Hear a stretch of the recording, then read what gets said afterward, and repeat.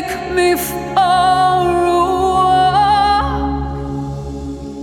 Welcome to Twin Peaks Unwrapped. I'm your host, Ben Durant, and beside me is Brian Kazaska, and today we have the one, the only, the godfather of Twin Peaks, Mr. John Thorne. I had to say it. I know we haven't said it in a long time.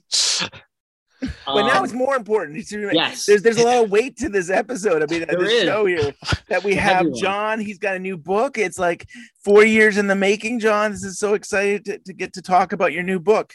Well, thanks, Ben, Brian, for having me on to talk about it. I really do appreciate it. And this is the first time I've talked about it with anyone. So for better or worse, whatever that means, you guys can talk to me, ask me questions. How long ago was it that you put out your last book? Was it like 6 years ago, maybe? Or? Yeah. So the first book, which is The Essential Wrapped in Plastic, I kind of compiled all of the really good Twin Peaks material from the 13 years of Wrapped in Plastic into a book. That came out in April of 2016. So it's been just a little over 6 years since I put that out. I'm sure the time when we had you on to talk about the book, I was like, when are you going to put out your next book? And Yes. Well, it's funny because I think I've mentioned this to you before. We were talking about the new Twin Peaks, The Return. We were calling it season 3 too for a while there.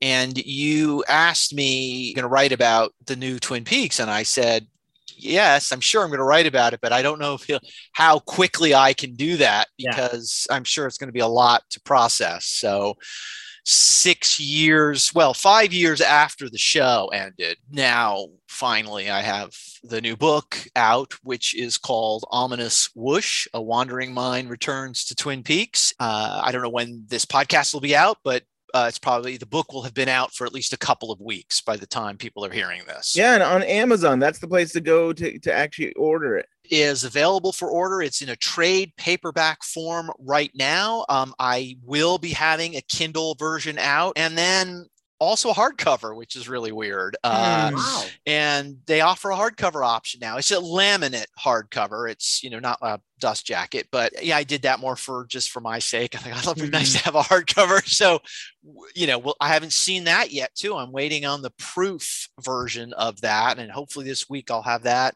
and it'll be out too. Eventually. There was at least one person on Twitter that was excited for the hard copy. So yeah, at least one person. I'll be perfectly honest. I mean, to anyone who's listening, the hardcover is like twice as much for the same thing. So, buy the paperback if you just, want, or the Kindle, you get the same content.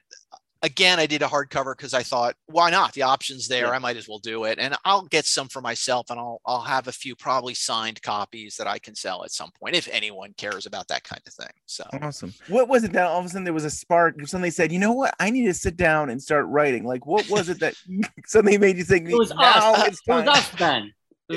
Yeah, right. It was you guys. You guys cracked the whip. You said, come on, do it. And someone asked me this before, and I just said, honestly, I felt compelled to write about Twin Peaks. I'd spent so many years of my life talking about Twin Peaks. Wrapped in Plastic was 13 years of work on talking about Twin Peaks. It's part of my life. And so then there was 18 hours of new Twin Peaks, and almost for my own sake, I felt like I needed to process it. I needed to write about it to kind of try to come to some sort of terms with it. It's it's a pretty complicated, confusing 18 hours. Kind of felt like I needed to finish the journey. That new show came on, and at that point, then I was only halfway done with Twin Peaks. I thought I was all done with my writing about it. And so I just felt like I needed to do it. And I really did write this book, more for my sake, hoping that other people might find some value in it. Certainly kept in mind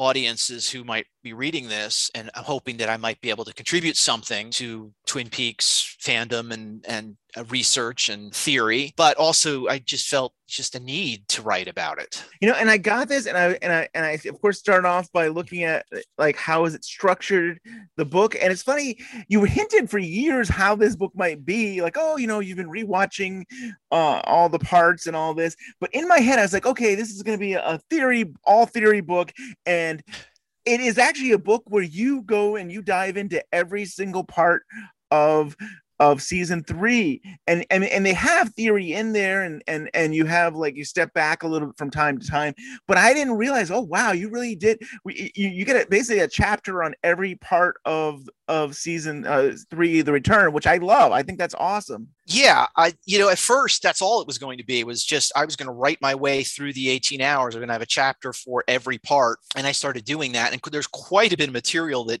didn't even end up in the book, because I wrote about, you name the scene and I wrote something about it. I wrote every scene, even if it was a minor scene like Gordon Cole and Diane share a cigarette in the stairwell. I mean, I wrote about it.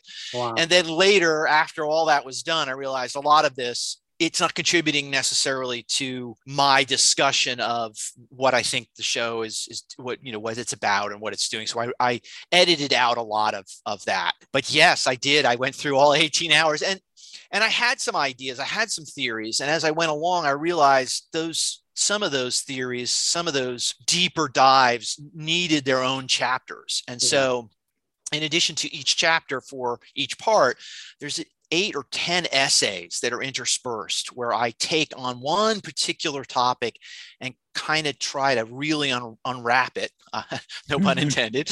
And so, there's a chapter on Diane, there's a chapter on Audrey, there's a chapter on the core chapter in the middle of the book is Laura Palmer and what her function is in the new story. There's a chapter on Cooper's divided self and his soul. There's, essays about all of this. There's an essay about communication and Lynch's theories of ideas. And those are all interspersed throughout the book. You could skip those if you wanted. You could read just the 18 chapters and still get the idea of what I'm thinking, of what's happening in this story. Those essays that are interspersed just give you that extra detail on what I think's happening. Like each chapter, it's like so meaty, John. When I listen to In Your House Now, right? You and Josh and whoever your guest is sometimes, it gets me going, just thinking. And like, I don't know what it is.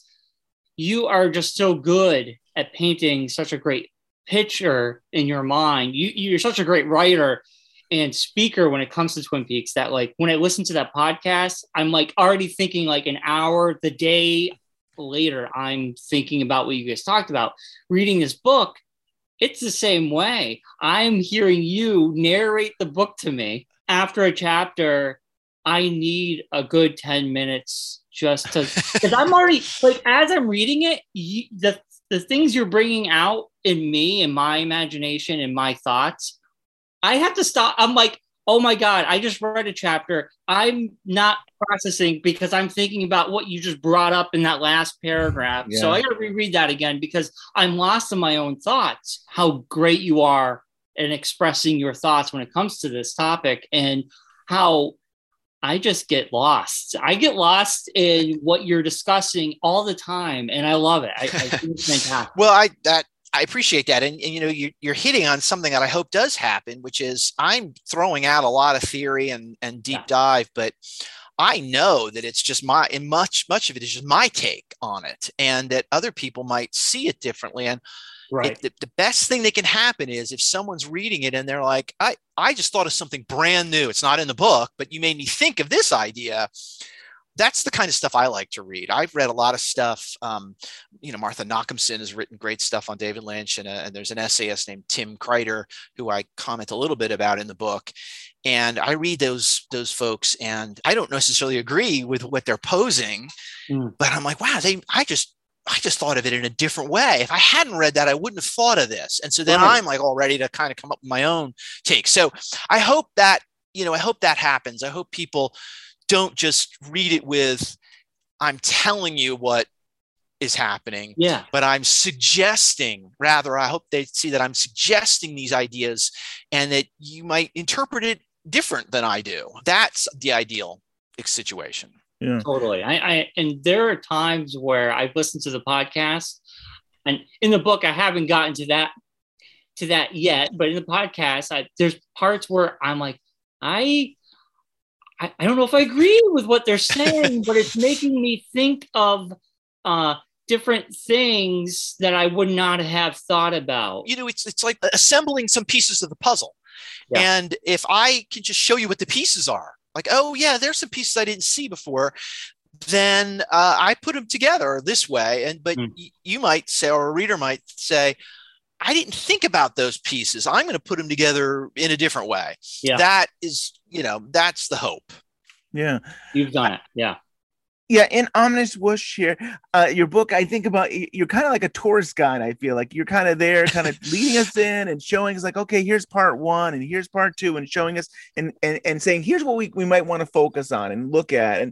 And I also like that you have a habit of saying, I'll sprinkle a little bit in, but we'll get to that more later. So it's kind of like, oh, it's like, there's more to come here. But you're just giving us a little taste of this and say, oh, in future chapters or parts there, we'll get more into that, which I think you do a really nice job with. Well, and that was the tricky part about this. The first 5 parts or 6 parts of The Return is there a lot of, Lynch and Frost are laying a lot of groundwork. Stuff happens, but not a lot of stuff happens. You know what I mean? It's like, there's a lot of great material in those first parts, but so much of it is just planting the seeds for stuff that's going to come later in the story. So when you're writing about it, and of course, after I wrote all the way through, I had to go back to those early parts and start kind of connecting it to the end. I try at least to say, all of this stuff is important and it's going to lead to something else, but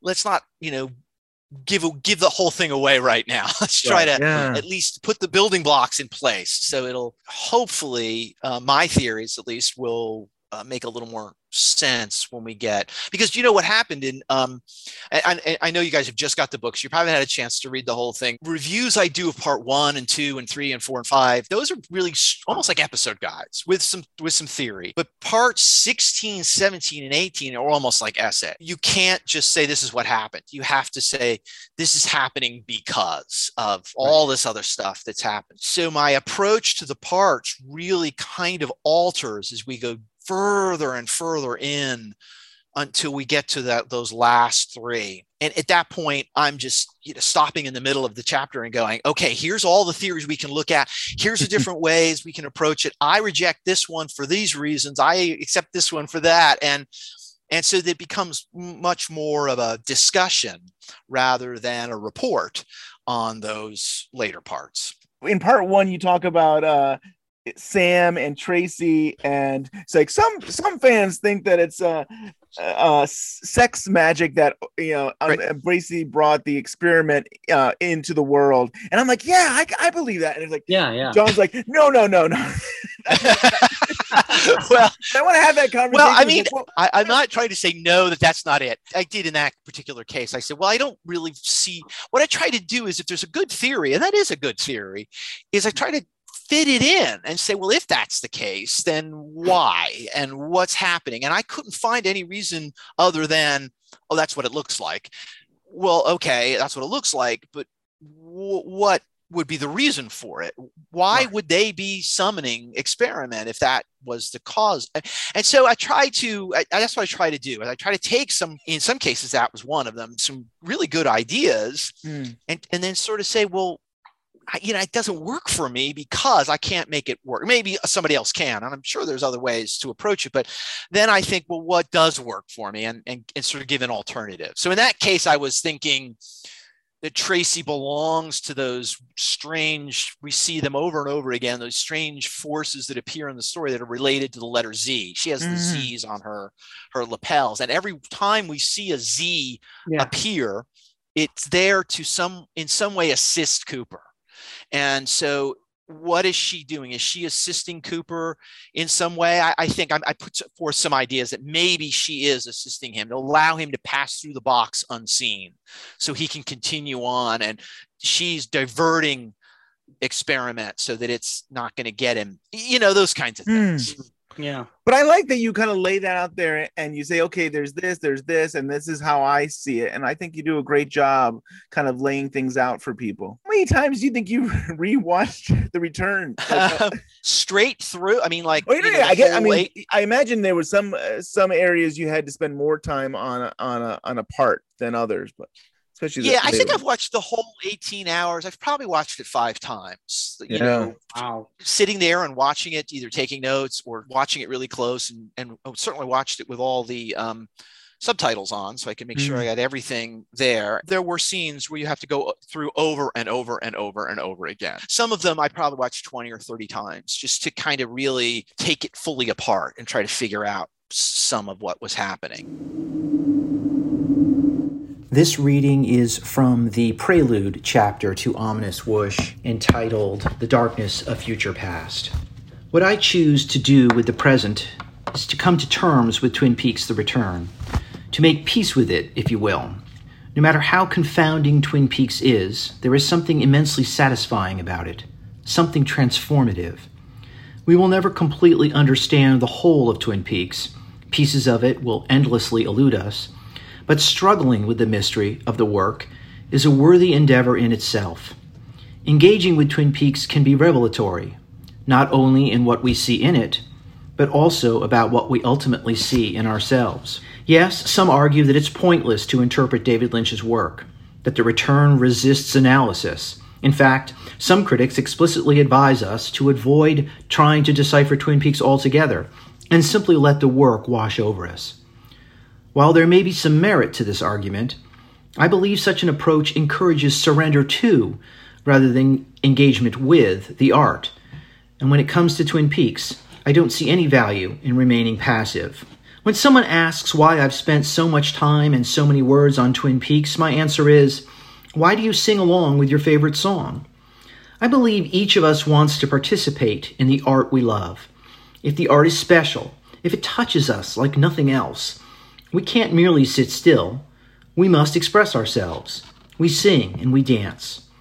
Twin Peaks is my favorite song, and I am compelled to sing along with it. If we wanted The Return to answer questions, well, it did. It also gave us a bundle of new questions to ponder. That's as it should be.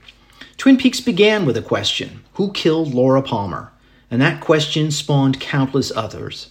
Questions keep Twin Peaks alive. They keep us going back to the story again and again. Decades from now, audiences will still be debating and dissecting Twin Peaks. Many will be celebrating it, while others will be cursing and, yes, indicting it. Twin Peaks evokes strong emotions, and that won't ever change. Love it or hate it, Twin Peaks is a kind of magic, and all of us who spend time with it, whether we be critics, fans, detractors, or devotees, are under its spell.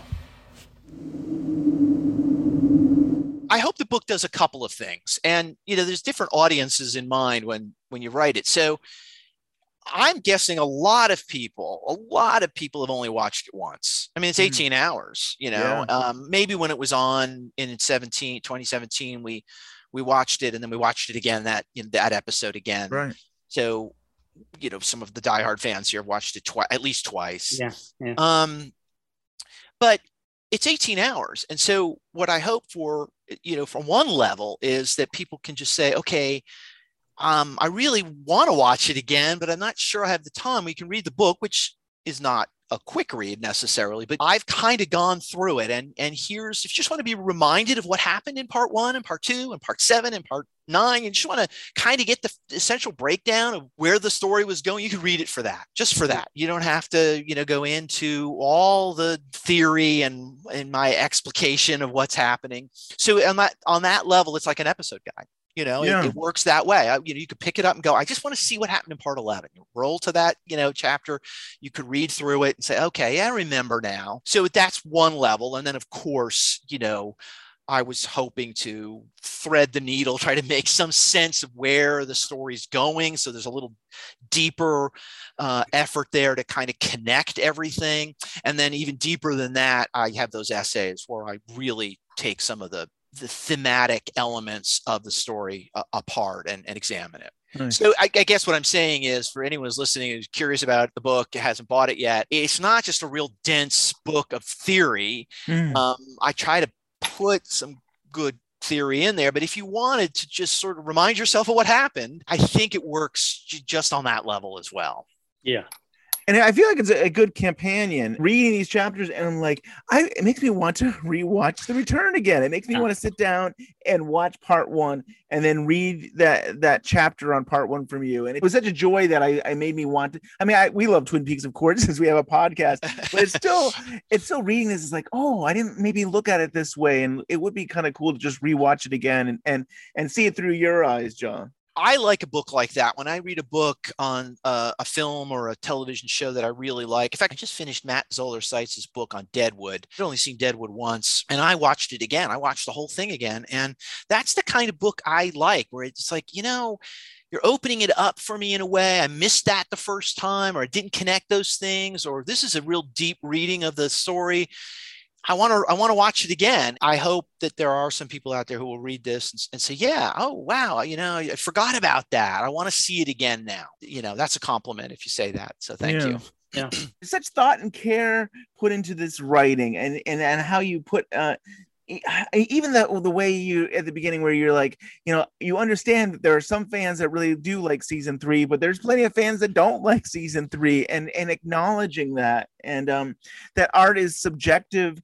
And I have a co-worker, somebody I work with, and we talk about Twin Peaks all the time. And one day he just said to me, Ben, I don't know if I really like season 3. And I was like, for me, it was kind of like, it was almost heartbreaking. It was sad, but I also had to respect it and understand. It's like, yeah, maybe it's not for everybody, but maybe a book like this could give a different perspective. It's not 1990 Twin Peaks. It's a whole different, we're in different decades, and maybe, I feel I'm tempted to get your book just to give to this coworker, just say like, here's why we love it. Here's what's great about it and stuff. Yeah. Well, so I really was thinking that first chapter was written, that introductory chapter was written to address a lot of fans who didn't like the show. And I was thinking of that, or I was thinking of two main audiences. I've tweeted about this recently because somebody bought the book. They tweeted to me and said, I bought the book, but I didn't really like it. I hope this changes my mind. I was like,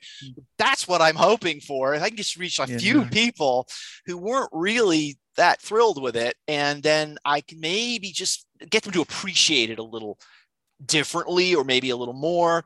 They don't have to love it. I think the show itself addresses the idea of nostalgia and how we kind of want to go back to how we felt when we were watching something, but we're different people later in life. And part of the trap we can fall into is to kind of just want to relive the same feelings over and over again. And I think the show, it talks about, there's a lot of characters in the show who are trapped in their lives from the past. They haven't been able to break free, and they're not very happy.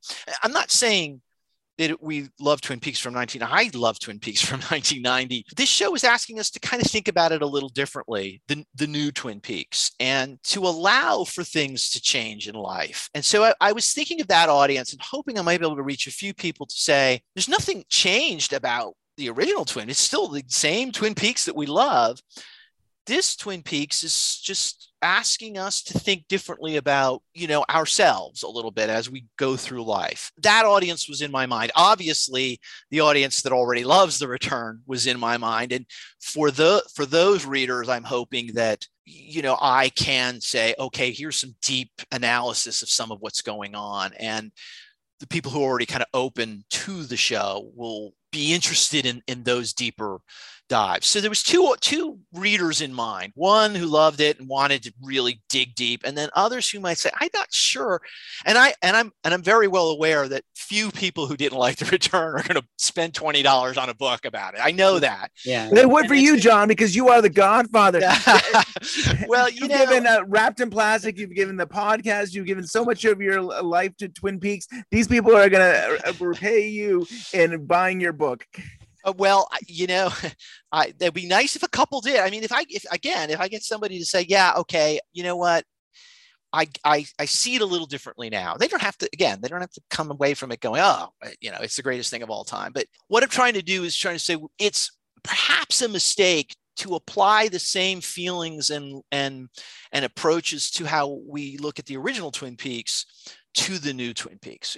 This new one is asking us to look at it a little differently and to look at ourselves a little differently about how much memory, and our feelings of the past can sometimes bog us down a little bit. So that, that I was trying to, without being, I don't want to be critical of someone who does. There's people who don't like it. That's fine. I mean, people don't like a lot of stuff I don't like that people love. Yeah. It doesn't mean it's a bad thing. It just doesn't work for me. And I get that. And I don't want to come across as saying you're wrong if you don't like it, but I do hope I might be able to coax a few people to say, let go a little bit of what you wanted out of Twin Peaks and accept what Lynch and Frost gave us with the new Twin Peaks. Did you have a favorite part that you really loved that you wrote, and a favorite interlude? Well, for sure, the middle interlude is what I call the essays. The one about Laura Palmer as, explaining what part 8. Well, not what part 8 is, but what happens in part 8, what Laura's new role is in the story. I was just looking at that again before we talked, and I really, really feel very confident in my interpretation of what's happening there with the firemen creating, quote unquote, creating Laura and sending her to Earth. And then what Laura's role is in the story, particularly in part 18. I do feel very secure in my interpretation of that. Again, I'm not saying it's absolutely right, but I really have a lot of evidence to support this particular reading, and I feel good about that. As for the parts, as for the individual episodes, each one of them is got something unique in them. I really like taking apart I think it's part 11, where we see what happens with Bobby in the intersection of Double R Diner, and all that crazy stuff that happens with the woman, kind of crying, hey, we need to get home. This is a section of chapter regarding part 11 of The Return, entitled There's a Fire Where You Are Going. This section has to do with what happens to Bobby when he's in the Double R Diner with Shelley and Becky, and there's been some gunshots, and Bobby runs out of the diner. Bobby emerges from the diner into a cacophony of blaring horns and screaming people. Cars are stopped in the intersection, and onlookers watch as a woman yells at her husband, furious that their son found a loaded gun and discharged it. The husband silently stares at his wife, exasperated but nonetheless cowed. Their son stands to the side of the family's van, defiantly watching Bobby approach. Bobby notices that the boy and his father are both dressed the same. Each wears a camo hunting jacket, blue jeans, and a camo baseball cap. Horns continue to blare, one from a car behind the van.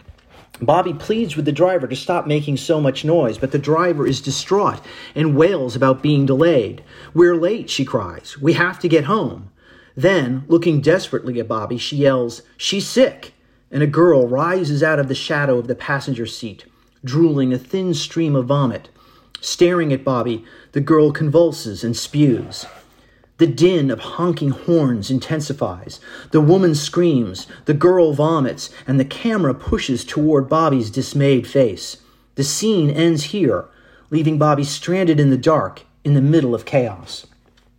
Bobby will not mention this incident again.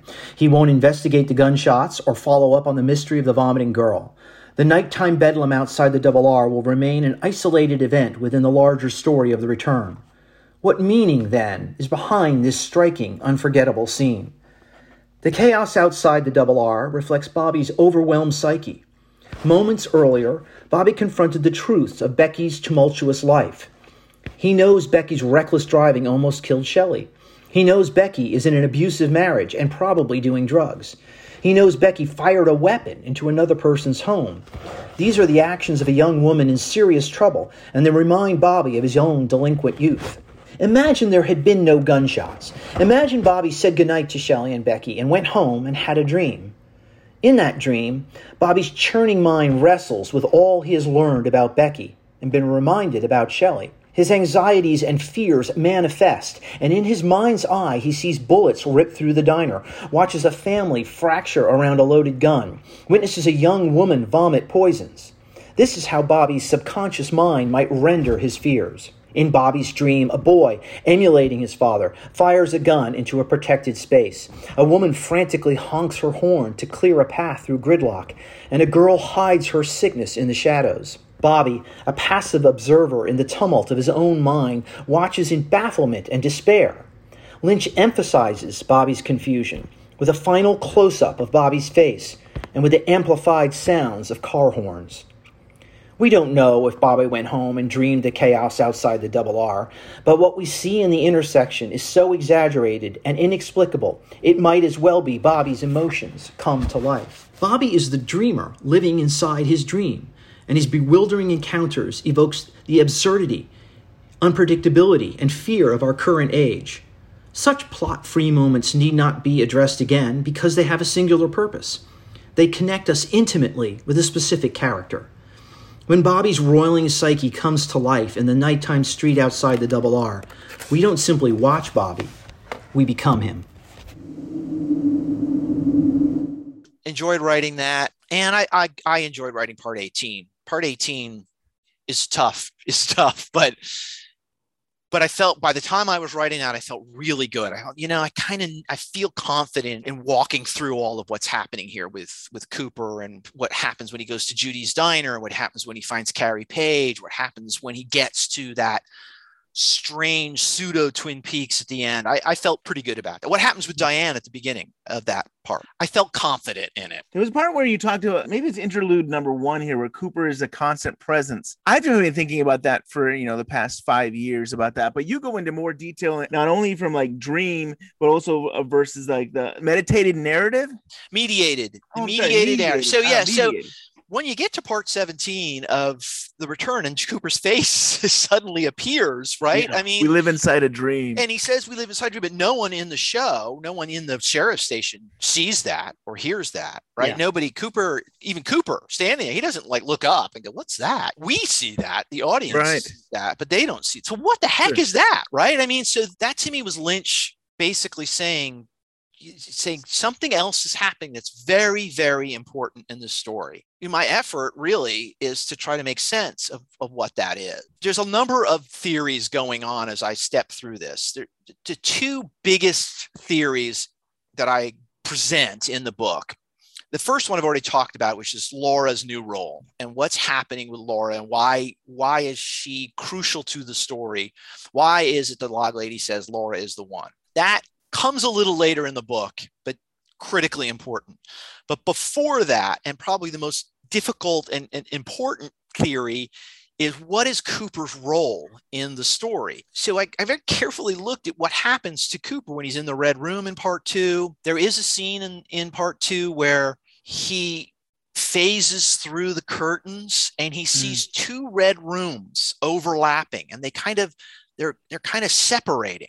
And then there's a close-up of his face at that point. It's not exactly the same thing we see in part 17, but it's a close-up of him watching. And my theory essentially is that Cooper's mind is still in the Red Room throughout the story. And there's 2 physical Coopers in the world. One is Mr. C and one is Dougie. But the mind of Cooper is sort of trapped in the Red Room still, watching everything happen. And we are seeing the story through his eyes. We are watching the story that Cooper is watching.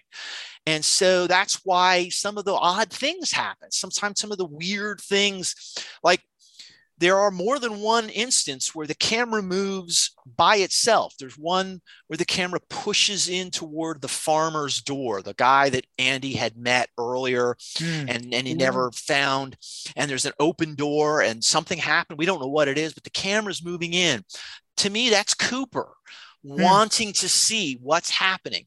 It happens again in Ben Horne's office when that humming noise appears and Ben and Beverly leave the office. The camera moves across the office and into the wood. And I think that's Cooper wanting to know, what is the sound? That chapter you're talking about is my effort to try to carefully explain what I think we're seeing when we watch the whole show, is that we're seeing Cooper's version of it. It's not a dream.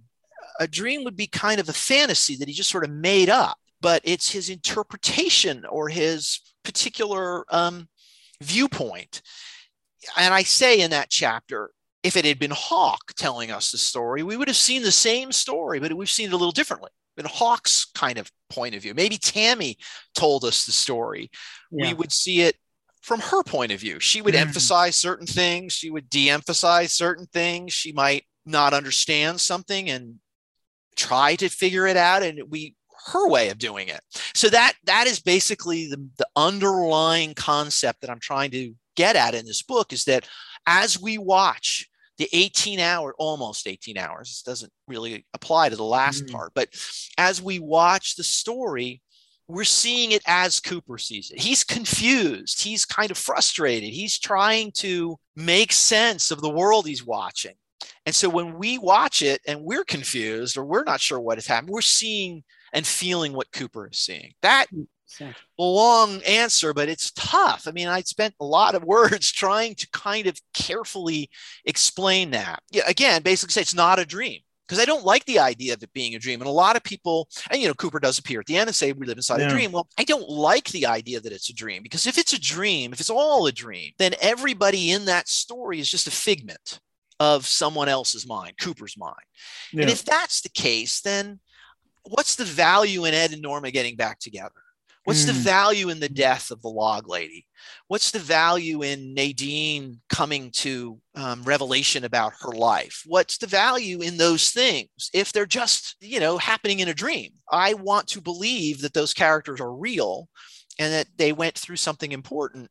In this way, that really did happen. We're just seeing it as Cooper seeing it. He's watching from the Red Room. He watches Ed and Norma get back together again. It really happened. Yeah. It also affected Cooper. It impacted him to see that.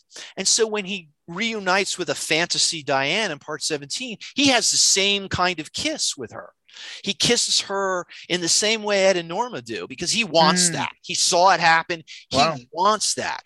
Again, what I'm trying to do is say it's not a dream. Right.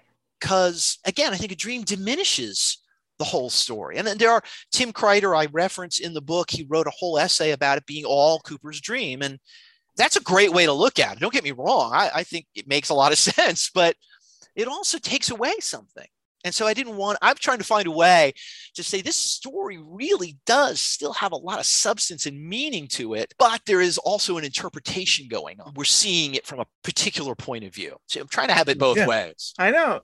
I like that. I mean, I like a lot what you're saying. For me, I like the idea of could he be in the Red Room and be out of the Red Room at the same time? Because I think of the Red Room not having time. That's how Cooper can be with Laura and Firewalk with Me at the end. Could he actually be helping himself? I get into this a little later is, who's behind the forces that are helping Cooper? It could be Major Briggs. It could be the firemen. There's certainly evidence to show that Briggs had a plan. Cole talks about it, or we see the firemen, obviously. And in fact, there's a scene where Briggs is in the fireman's realm at the very end. They're steering Mr. C away from the Palmer house and depositing him in the sheriff's station parking lot. So there's all these players behind the scenes that are kind of manipulating things. But it could be Cooper too. It could be that Cooper in the Red Room is somehow able to help himself a little bit. He might have helped him when Ike the Spike attacked, and Cooper was able to kind of make that passive Cooper fight back against Ike. Or maybe Cooper in the Red Room somehow gets the Polish accountant to kill Hutch and Chantal. I mean, who knows?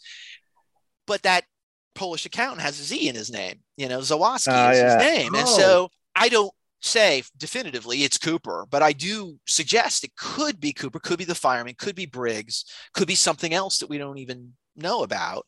But something seems to be protecting Cooper. There are these forces, and maybe it is Cooper watching from the Red Room. It seems like gold sometimes is used in the show in season 3 to represent the soul. At least it was when the young boy got hit by a car, and it makes me think, and it seems like when you're at the casino, there's a gold Red Room thing that well, that's another thing. That's another one of those. The Red Room avatar sort of appears over the winning, slot machines to sort of guide Cooper to wealth. One of the theories I put forth is that these forces, whatever they are not only trying to protect him from threats like Hutch and Chantal or the Mitchum brothers, or they were going to kill Cooper in the desert, but the Zyman's bakery, and I think it's Philip Gerard is sort of beckoning him. He gets the cherry pie. The cherry pie saves his life. Something interfered to protect him. But also these forces, the ones, the green dots that appear on the papers as he's sort of scribbling, those are and the ones in the casino, those are there to improve his life. So he gets a lot of money, and now he's rich, or relatively well off, and he's also uncovered this scam that's going on at work. So now he's like a really valuable member of the workforce. Bushnell Mullins is like, wow, you really made things better for us. And so when Cooper comes back to Janie E in part 18, and I would argue that that's a different version of Cooper, and I do go into it, he's got a great life now. He's got a wife who loves him. They've got money. And he got a great job, and the people at work love him. They're like, value him. He's done good for the work. So it's like those protective forces kept him alive, but they also made his life, more secure. When he comes back to it, he's like, okay, I got a happy, ever after, basically. Right. Yeah, true. So the question I want to ask you, John, I haven't gotten to this chapter yet, if you talk about it, but I'm interested because it's something that I noticed the first time. And I think you were on the show when I brought it up. When Mr. C shoots at Phyllis Hastings in the house, the shot was weird. Like, there was like weird CG. I remember, I brought it up to you, and you were like, well, maybe Lynch was just playing around with something. And I'm like, it was just bizarre, because I don't think that happens again in the show. Now, time has passed. I mean, do you just think that was just Lynch having fun, or was there more to that shot? Well, unfortunately, I may disappoint you, because I don't really address it in the book. I did. I had written about it, and I took it out. And the reason why I took it out was I thought at the time I was writing it, because things changed as I wrote. I mean, as I got deeper into it, I realized, okay, now I kind of have a sort of slightly different theory. I thought maybe Phyllis was a tulpa. She might have been a tulpa, but the only two tulpas for sure are Dougie and, the original Dougie, the Dougie that ends up in the Red Room, and he kind of says, this is, he kind of shrinks down and there's just a gold ball left. And then the other one is Diane. We know that. Both times they're killed or they disappear, whatever. They end up in the Red Room. Now, maybe Phyllis did. We just didn't see it. So, but because we didn't see it, I couldn't say for sure she's tulpa. Right. And so then, yes, there is that weird effect when Mr. C shoots her. There's sort of a stutter jump edit where it is very odd, and it was deliberate. I mean, it clearly wasn't like Lynch just made a mistake. They're like, let's do it this way. I think Mr. C says to her, "You follow human nature almost perfect." And it's quite possible. I mean, there's a lot of good evidence that he would have installed a tulpa there because he needed her to do the thing she did essentially to Bill Hastings. But I wasn't confident enough in it. So I explored it a little and I took it out. It's so unfortunately, when you get there, you'll be like, oh, darn it. Well, he didn't write it. But I'm glad you did entertain the thought. And sure. Absolutely.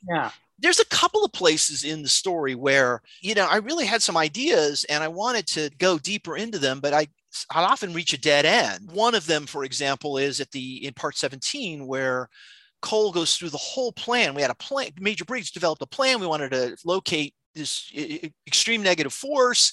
And Cooper said to me, if I disappear, I'm trying to catch two birds with one stone. If I disappear, do everything you can to find me. Well, I spent maybe a week and a half writing that out, I went through all of Frost's book. I went through the scripts. I'm trying to figure out, what is Cole talking about, and then it fell apart. I couldn't make it work. Well, what I did, rather than ignore it, as I say, you can't make sense of it. I don't know. I think maybe Lynch and Frost were working at different, goals here. And that's part of why it doesn't fit together.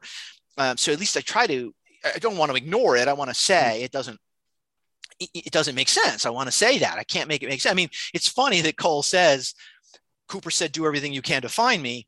And then, what is Cole doing? He's having wine with the French woman, and he's not, he doesn't seem that concerned. So it doesn't quite add up. I think that's part of the fun too of Twin Peaks, is that some of it doesn't quite fit together, and we try to make it fit together, and I did, and in some of those cases I couldn't. So I just can't make it fit together. And then I do say in I think it's part 3, where Cole and Albert are looking at the congressman's dilemma. It's a case they have laid out for them on the table, where there's all these photos and bizarre artifacts. And Albert says, guy couldn't, he killed his wife, but he really didn't. Someone else did, but it's national security. And it's all these weird clues.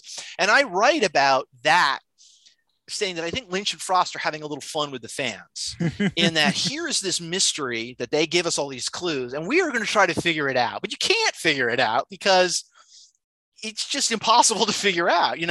I did spend time trying to figure out the congressman's. Maybe the clues were there, and what the pliers mean, and there's not enough there. And I think maybe they're poking a little fun at us for trying too hard to make sense. I mean, my whole book is about trying to make sense of it, but I acknowledge the fact that some of it is just sort of there, and it's open for us to think about it however we want. It sounds like a cop-out, but the Phyllis Tulpa thing or the Phyllis gunshot thing is mysterious. And maybe I should have said a little more like it's mysterious. And I don't know what it means, but I just kind of, I left it. No, it's a great question. It's an important thing, but how did the cover for the book come about? What I wanted to do with the cover is I wanted to do some image that was connected to specifically Twin Peaks: The Return, not just Twin Peaks. I got, cup of coffee or cherry pie. Those are the classic images. And so I wanted something that was explicitly from the new Twin Peaks. And, way, way back when, like, oh, well, of course it's going to be a vortex or a mushroom cloud, right? I mean, those are the things I'm going to put in there. Well, I think Andreas beat me to it with the mushroom cloud. Andreas Halskov has a book out. And I realized, okay, I need something else. And then so for a while, I was going to do an electric socket, some sort of electric socket. I was going to try to get the weird one in NATO's mansion, or try to get a picture. That wasn't working for me. And then I thought, well, the electric towers are so iconic, particularly in part 18, where Cooper drives to them. That's what the 430 means. There's these giant towers in the desert. And I thought people would know, right? If I had a picture of an electric tower on it and it's at Twin Peaks, they would get it. And they would get that it was the return more than anything else. That became the thing. I wanted to have the electric tower. And then I thought, I want to have it at night. I thought if I could light up an electric tower at night, it would be a contrast. It'd be this white, skeletal image against darkness. And I mean, for months and months, I was thinking about how I was going to do this. And as I would drive around Texas and Dallas, I would look at the electric towers and how can I get to that one, And finally I found a spot where I was like right next to a road, but away from all the ambient light of the city. I had to drive a ways out, and my wife and I went January of 2022. It was a beautiful, dry, clear night. And we went out to this electric tower, and I have a flashlight that lights up to 9,000 lumens. It's wow. Right. And so we just lit it up. And my wife was holding it. It got really, really hot. She had to wear gloves to hold on to the flashlight. But we lit up the tower, and then I took pictures of it just with my iPhone and picked one that I liked. And that's what I used on the cover. So that's awesome. Fantastic. It looks great. Yeah. Yeah. I wanted to try to do everything myself for this book. Wrapped in Plastic back in the day, Craig and I, we did the whole thing ourselves. Craig did all the layout. I mean, obviously we can't print it ourselves, take it to the printer, but we did everything ourselves. We figured out the covers. Sometimes Craig drew them. Sometimes we took pictures for them. And, it was Craig and me. We did everything. I said, I really don't want to farm any of this out. Although, to be fair, I had Courtney Stallings do a copy edit, and which I was grateful for her help. Because at a certain point, you can't copy edit your own work because you can't see it anymore. You can't read it. You miss every typo. I really wanted to do the cover, and I wanted to do the layout. I wanted to pick the font. I wanted to pick exactly how the chapters were going to be designed. And so all of that was fun. It was fun to do. It was stressful. It's tricky stuff. I wanted it to be my effort at some sort of artistry. Well, it really is a great book. I keep thinking The Tourist Guide, but I just love that you kind of like take us on this journey. There's just something about the way you write. You just take us in, and you want to make us discuss it. And it's just a joy to read. This is the best work you've ever done, John. But it's like, partly I feel like it's like because it's new and fresh and something, that's what excites me, is that it's like something we've never gotten from you before. So it's brand new John Thorne work. So it's pretty awesome. Well, and that is true. I mean, I just to clarify to anyone, the first book was essentially reprints of Wrapped in Plastic. This book is all brand new. I mean, a couple of chapters appeared in the Blue Rose, a couple of the essays, but even those I've altered and expanded. So yes, a couple of pieces of the book already showed up, but 90% of this book is brand new material, and it's, you know, all about Twin Peaks: The Return. I'm happy about that too. That was another thing. I was like, I want to write a brand new book about Twin Peaks. I don't want to rely on anything I've done before. I want to start from the beginning and produce something new about it. So that's what it is. Well, John, I'll also, before we let you go, it was interesting how we spoke to you, and you were like, I don't know when the book's coming out. And then all of a sudden, like, I get a message from Ben. It's like, Brian, John's book is out. What? And like, it was just like, bam, your book was out. And people online, I saw a lot of the comments when we posted it on our social media. People were like, automatic buy. Someone was like, someone wrote like, that was the fastest I found out something was coming out to it being out. Yeah. There was no like, there's no pre-orders. It's just like John is making it happen. Yeah.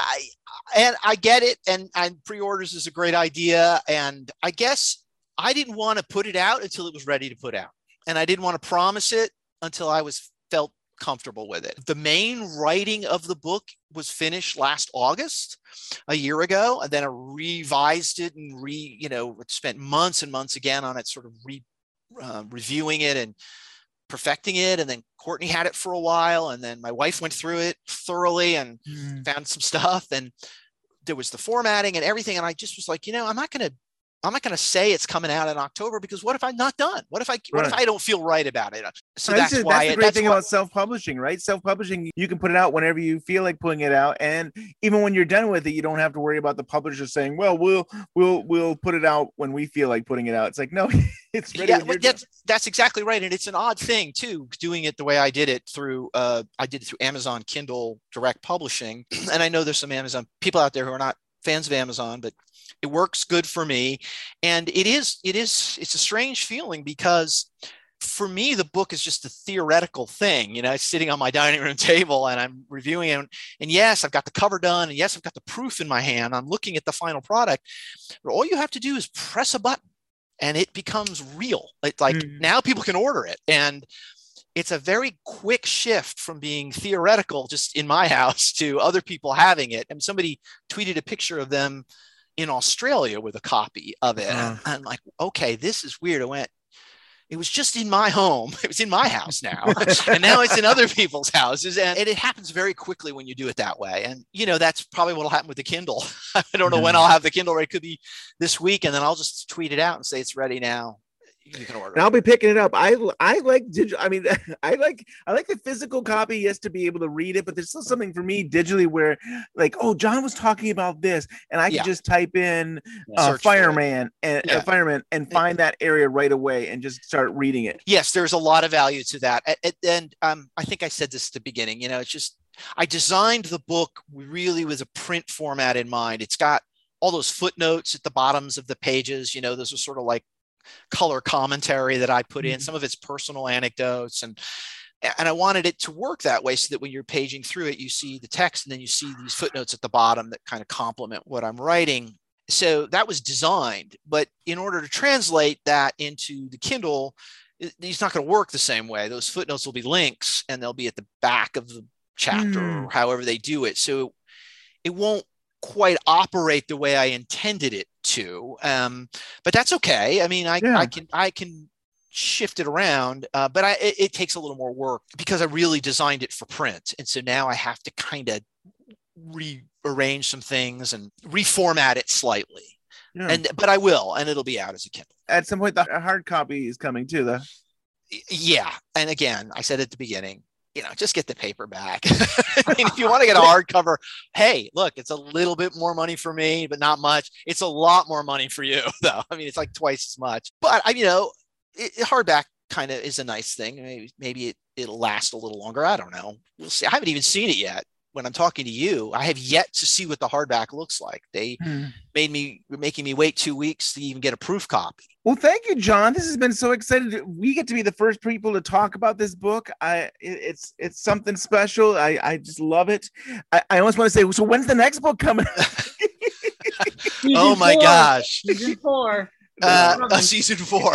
Yeah, right. Take it in. Enjoy this moment that you've worked hard for the last 4 years on. Enjoy this moment and enjoy every good thing that the fans are going to say about this. Thanks. Yeah. It feels good to have it done. It feels good to kind of have most of it behind me. There's a few more things to do, but it was a labor of love for sure. And I'm happy with the way it came out. Fantastic job, John. And again, you can get that on Amazon, right? So that's the place to go. I mean, just go to Amazon and type in Ominous Whoosh, or I've got it linked to other search. If you typed in David Lynch or you typed in Twin Peaks, hopefully I haven't even done that yet. I should go see what happens, but hopefully it'll come up, as one of the options that, your book would come up and Courtney's book would come up. But you type in Ominous Whoosh, you should see it and you can order it. It's print on demand and they should have one out to you within a few days. I don't know how quickly you guys got yours. I got mine 2 days, but I have Prime, but I got it within 2 days. You got, Ben, I will tell you, you got the very first copy in the world. Yes! And I know that for a fact because I hadn't told anyone and I told you, and then there was an order. I was like, well, the only person who knows is Ben. So I know. Should I say this? I didn't tell anybody. I didn't even tell Brian right away, Brian. I was like, I held off. I was like, I'm going to be the first one to get his book. And so then I said to my wife, I said, well, and I ordered author copies and I still don't have those. I don't have those yet. Like 2 weeks to wait for those. I'm like, well, I need to have a copy of it. So we ordered a copy. We paid full price for it. And so then I could see there was another order. And then yours and my order were due on Monday to show up, be delivered. And you got yours, but we had all that flooding in Dallas. So it delayed my book a day. And I didn't get it till Tuesday. And I can see online how many have been ordered. And at that point, only, and I think Josh had ordered one. I ordered a copy and you had it. You sent me a picture. And I'm like, that's it. That's the very first copy. And then I got one the next day. So nice. I finally got to see, because I had proof copies, but proof copies have a big banner across that says not for resale. So the final product I hadn't seen until Tuesday. That's awesome. Nice. It's well worth the 4-year wait for this. So this is awesome. Thank you, John. Yeah, thanks you guys. Thanks for giving me some time and carving out some time on your busy schedules. I really do appreciate it. I want people to know about it. This is the best place to go and talk about it. So thanks. Always glad to have you. We always feel lucky to have you. If anything, we're like, we ask for John all the time on the shows, and it's like, I hope he doesn't get sick of us. I'm afraid people get sick of me. I didn't know, I mean. All right. Well, if you have a comment, question, or theory, drop us an email at twinpeaksunwrapped@gmail.com. Like us, subscribe to us on all the places, and go to Amazon and get John's book today. And we'll be back in October with another Twin Peaks Unwrapped episode.